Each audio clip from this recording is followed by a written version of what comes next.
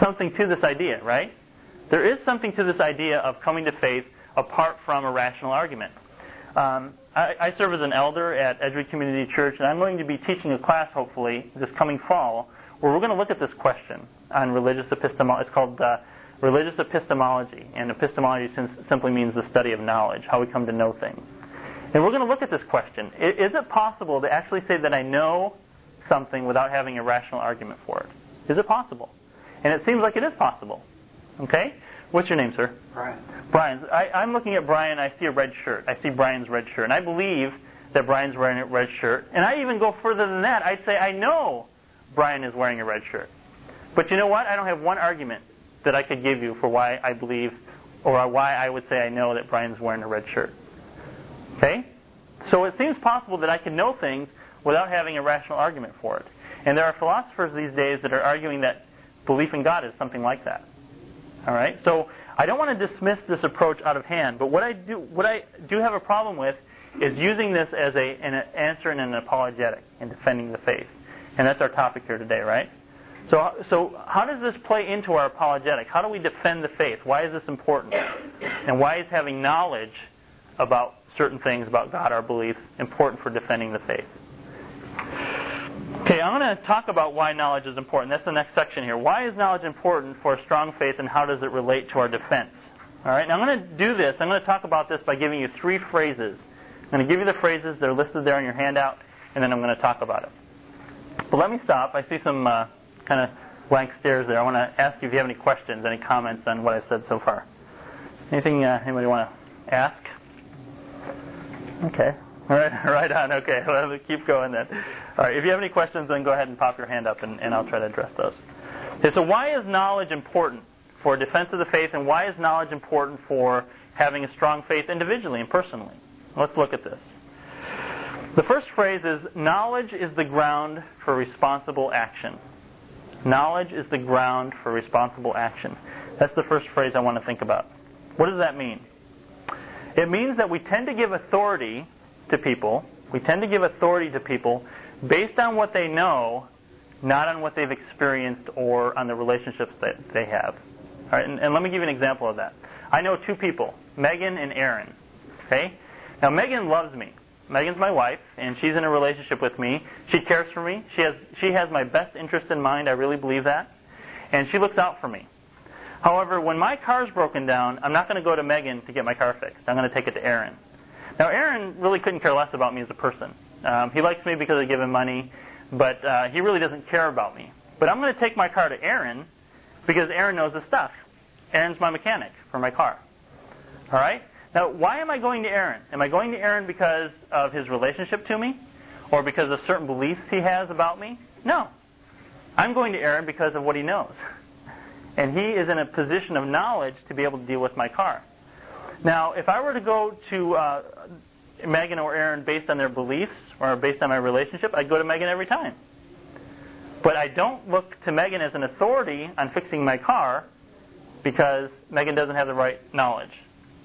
Does that make sense? Okay, so I think the same is true in the area of religion. When people have questions about God, about who God is, remember we're talking about skeptics now. We're talking about people that haven't bought into the idea of Christianity. When people have questions about that, they're going to go to people that they believe have the answers, that have a base of knowledge from which to draw so that they can give them answers. And that's why I believe we as Christians have to have this ground of knowledge so we can have some authority in the areas about which we're speaking. And that's not to dismiss the experiential side. It's simply to say that when we're defending the faith, we have to have a ground of knowledge, a base of knowledge from which to draw so that people know that we know what we're talking about. And by the way, I believe that Christianity is rational, and I believe we can have knowledge about God, and I believe we can defend our faith with knowledge. So this isn't something that's not possible. I believe it actually is possible. And we come to our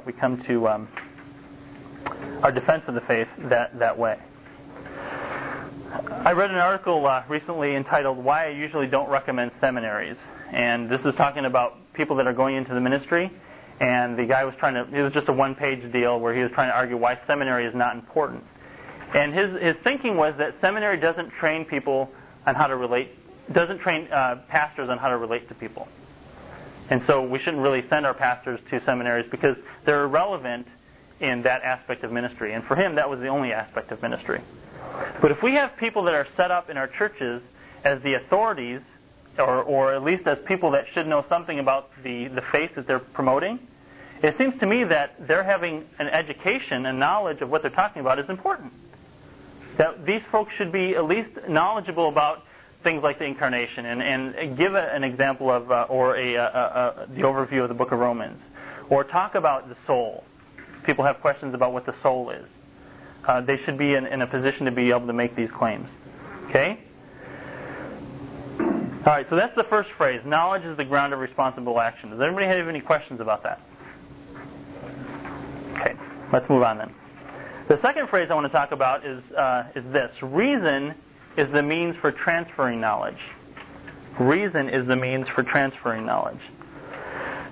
Now, if I make a claim, for instance, to know some proposition, say P. I know P. All right, that's my claim. Now, I want you to know P as well. Okay, I have a claim that I know P, and I want you to know P. All right, my simply asserting that I know P is not going to help you to believe P that P is true. It's not going to help you to know P. All right, for me to transfer my knowledge of P to you, it seems like I have to give you reasons for why you should believe P too. P as well. P also. All right. So reason or reasons, argumentation, seems to be the method of transferring what I know to what you know. Now notice I didn't say that it's important for me to have reasons for my knowledge of P. I gave the example of looking, is Brian's shirt, right? I know that Brian is wearing a red shirt, and I don't have any reasons for it. But suppose you were in the next room and you couldn't see Brian, and I wanted to convince you that Brian's wearing a red shirt. Now, if you believed me, if you thought I was a nice guy and I simply said, I see Brian's wearing a red shirt, you may believe me. But you have a reason. You say, I know Paul, and I know Paul always tells the truth, therefore I'm going to believe Paul. But suppose you didn't know anything about me, or you had this conviction that I was an avid liar. And I said, I know that Brian is wearing a red shirt. For me to convince you that Brian actually is wearing a red shirt, I have to give you some argumentation, right? Maybe I would interview some people and I'd say 5 people saw Brian wearing a red shirt. Well, suppose you also knew something else about Brian, that Brian doesn't own any red shirts. Suppose you say, I know Brian and I know he doesn't have one red shirt in his closet. Now it's going to be harder for you to believe that Brian's wearing a red shirt, right? So maybe I have to present another argument, like they were giving out red shirts at the door and Brian picked one up and put one on. But you see what I'm doing? In order to transfer my knowledge that Brian is wearing a red shirt to you, I have to give you reasons and argumentation for that. Okay? You're not going to just accept it because you haven't had the experience. Now, you may come to have the experience later on, but that knowledge of what I've experienced is not going to be transferred to you by simply my asserting that I have the knowledge. Is everybody on the same page? Okay, that's why when we talk about a defense, and we talk about a defense to people that are skeptical of what we believe, we have to have reasons and argumentation, I believe, to transfer that knowledge. And again, it's not the case that I have to have reasons, but for me to transfer that knowledge, it is important. All right? So that's the second phrase. Now the third phrase is this, and we won't spend much time on this, but the third phrase is you can't be, this is for you personally, in your own faith and strengthening your own faith. I don't think it's possible to be committed to vague beliefs. You can't be committed to vague beliefs. If you believe something vaguely, you're not going to be committed to that belief. All right? Suppose I had 2 glasses up here, both of clear liquid, and I said one is water and one has arsenic in it. One is full of arsenic or some poison. You may give you some flip argument for which is which. If you had a vague belief of which one was which, you're not going to commit to drinking the one that you believed is water, right? You have to have a pretty solid commitment to the belief that glass A is water as opposed to glass B before you're going to pick that thing up and drink it. And I think the same is true for eternal matters, for the state of our soul. I think you have to be pretty committed to the belief that you have a soul and that your soul has been saved through the blood of Jesus Christ before you're going to commit to that belief. And I think we see our churches filled with people that really don't know what they believe in, and so their commitment is vague. They sit in the pew and they don't do anything on a week-by-week basis because they're not really committed to the belief. It sounds nice and they like the community they get by going to church, but they haven't really owned the belief. And I think a lot of it is based on the fact that they don't really know what they say they believe in. They don't have a ground of knowledge for who God is, for who Jesus Christ is. They don't know some of the history of what they believe. They don't know the theology of what they believe. And so that presents a problem. Okay, so you can't be committed to vague beliefs. Now I want to give a little sidebar here. Some of you may disagree with what I've said so far. You may disagree with me, and you may not think that knowledge is important, and that argumentation isn't important for having a good, strong faith commitment. If you believe that, let me suggest some things to you. First of all, if you disagree with me, you're probably drawing on a ground of knowledge from which you're disagreeing, right? You're saying, I know something about this topic that party's talking about, and I happen to know he's wrong. But you have a ground of knowledge that you're drawing from. You see what I'm saying? So you're making a claim to know something. And then from that claim, you're claiming that my assertions are incorrect. Not only do you have a ground of knowledge, but you're forming arguments in your mind. You're saying he's wrong because of reason A, reason B, reason C, and then you draw a line and draw a conclusion. Party is incorrect. Okay? So in order to disagree with me, you have to actually adopt the very method that I'm giving you. You have to have a ground of knowledge from which to argue against me, and then you have to come up with arguments and reasons for why I'm incorrect. Now, the reason I think that's the case is because I believe God created us to have rational beliefs based on reason. In order for us to be rational people, we are designed, in a sense, to have to need knowledge and reason. I don't think this is something that just the philosophers one day thought of and thought it would be a good idea to promote. But I believe it comes from our design. Our design as human persons. That knowledge and having knowledge and reasons is important to be a reasonable person. Does everybody get what I just said? I think that's a very important aspect of who we are. So when we try to promote our faith apart from these reasons, I think that's where we get into big trouble. All right, let me stop there. Any comments? Yes, sir. Hosea 4:6. Say that again? Hosea 4:6. What does it say? People perish for lack of knowledge. Yeah. What's the context of that? Does anybody know? He was giving a prophecy, wasn't he? Mm-hmm. And does it say? Rejected me. Yeah. I will reject him. Yeah.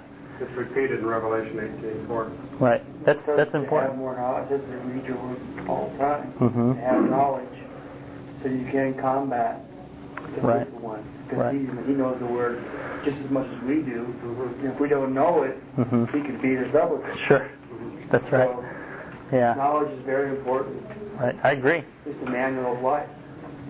Mm-hmm. Do you think the church is drifting in this direction? That's a great and important question. I'm actually not going to be able to deal with that in this session, but I will in the next one. I'll provide some history for what happened. I think it's critical to understand that.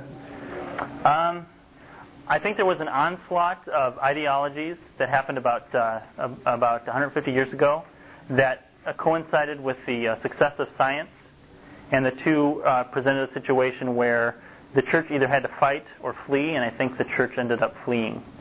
I think we're always going to be presented with false ideas, but we have to respond in a certain way.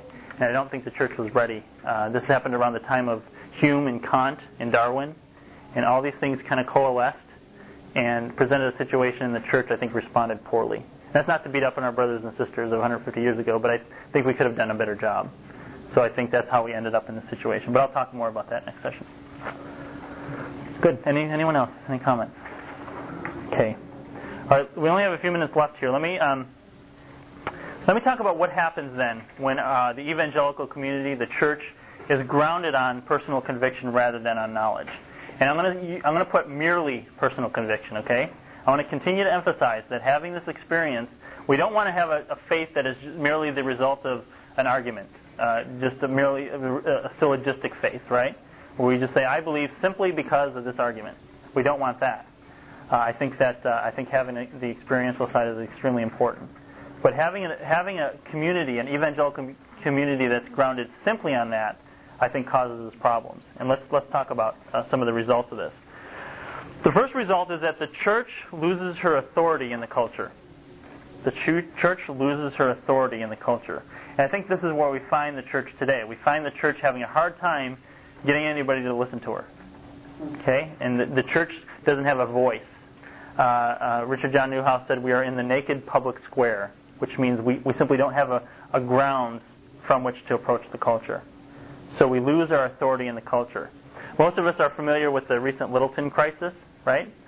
Who did the society and the people in our culture, in our American culture, go to for answers when that crisis hit? Who did they turn to? The media.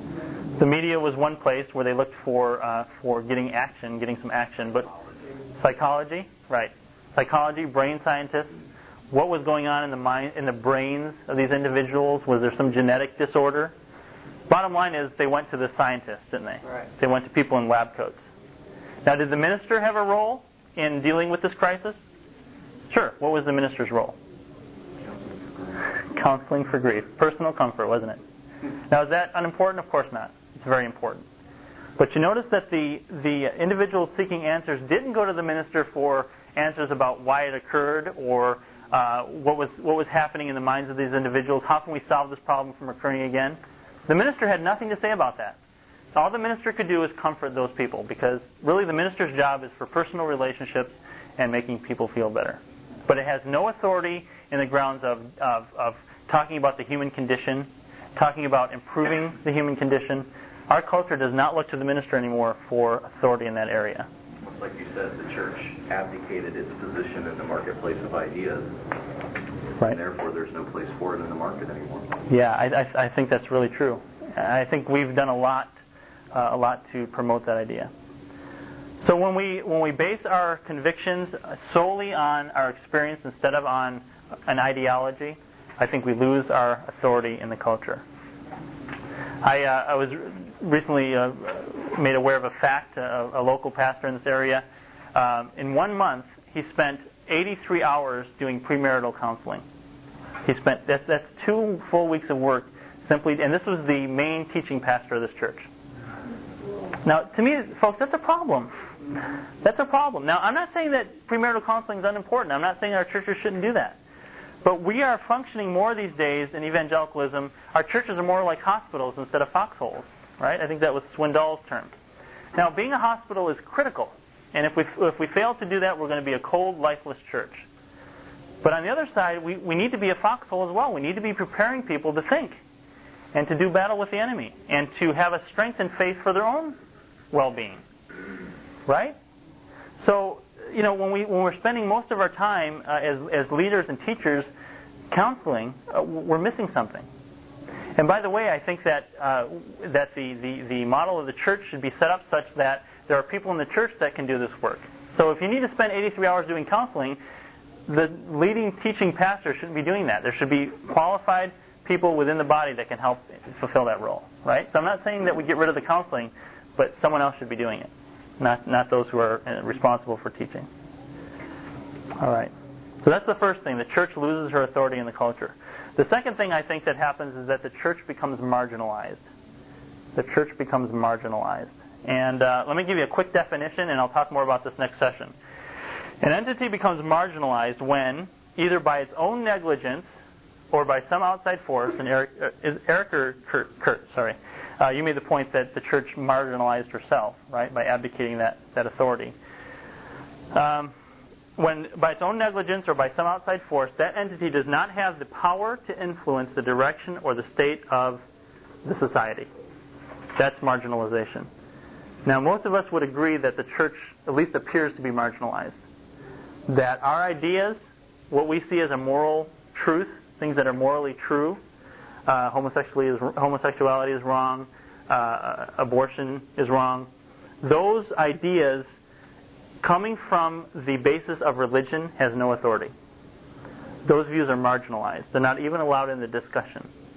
Isn't that true? You can't even get involved in the discussion if you say that you're a religious person these days, at least in the West. I know of a couple of doctoral students that are trying to get their PhDs in presenting ideas in their thesis that are dealing with things like creationism. And these folks can't even get their PhDs because of the very topics that they're dealing with. And these aren't just shabby. This isn't shabby work. These guys are putting together some of the top-notch work that you'll find in doctoral dissertations. They're doing really high-quality work. that have a lot of scientific basis. But because the conclusion is that the universe was created, they can't even get their voices heard. And this is actually happening in universities. And most of you, I think, would agree. So we're marginalized. The ideas that are presented by the church are seen as irrelevant, and they're certainly not welcome. And most of us could attest to that.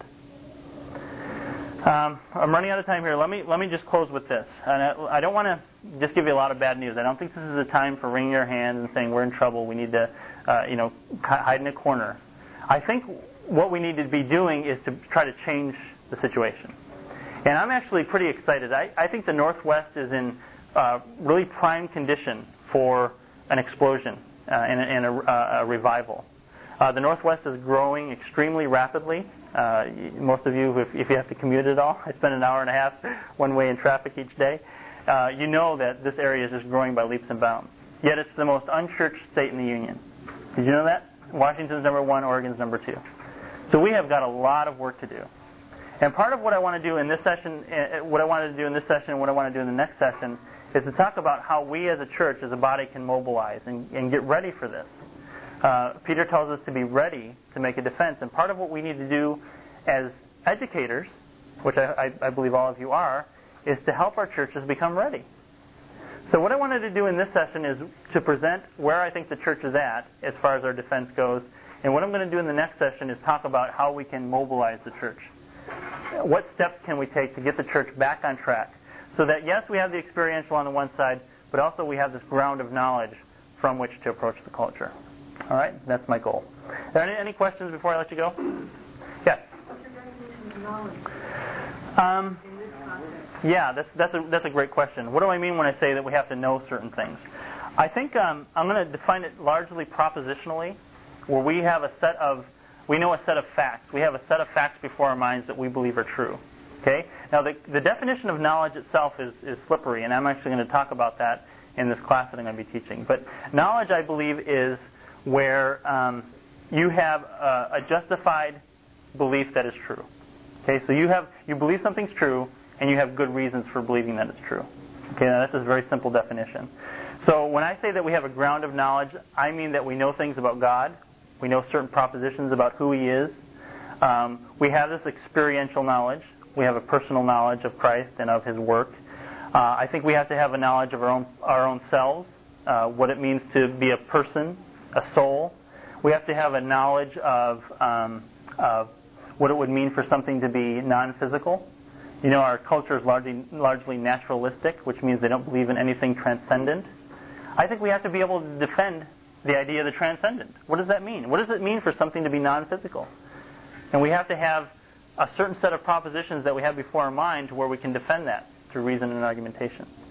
Okay, so for me, having knowledge is being able to articulate with reason the views that we say that we hold, instead of simply saying, this is something I believe, but I have no idea what it would mean to believe that or why I believe it. So that's just a quick definition. That may not be satisfactory, but that's how I would give a first approach to it. Okay? Anyone else? Any questions? That concludes this program. This material was recorded and produced by Mobile Tape Company Incorporated of Valencia, California. More information about other available media may be obtained by calling 1-800-369-5718 or on our website, mobiletape.com.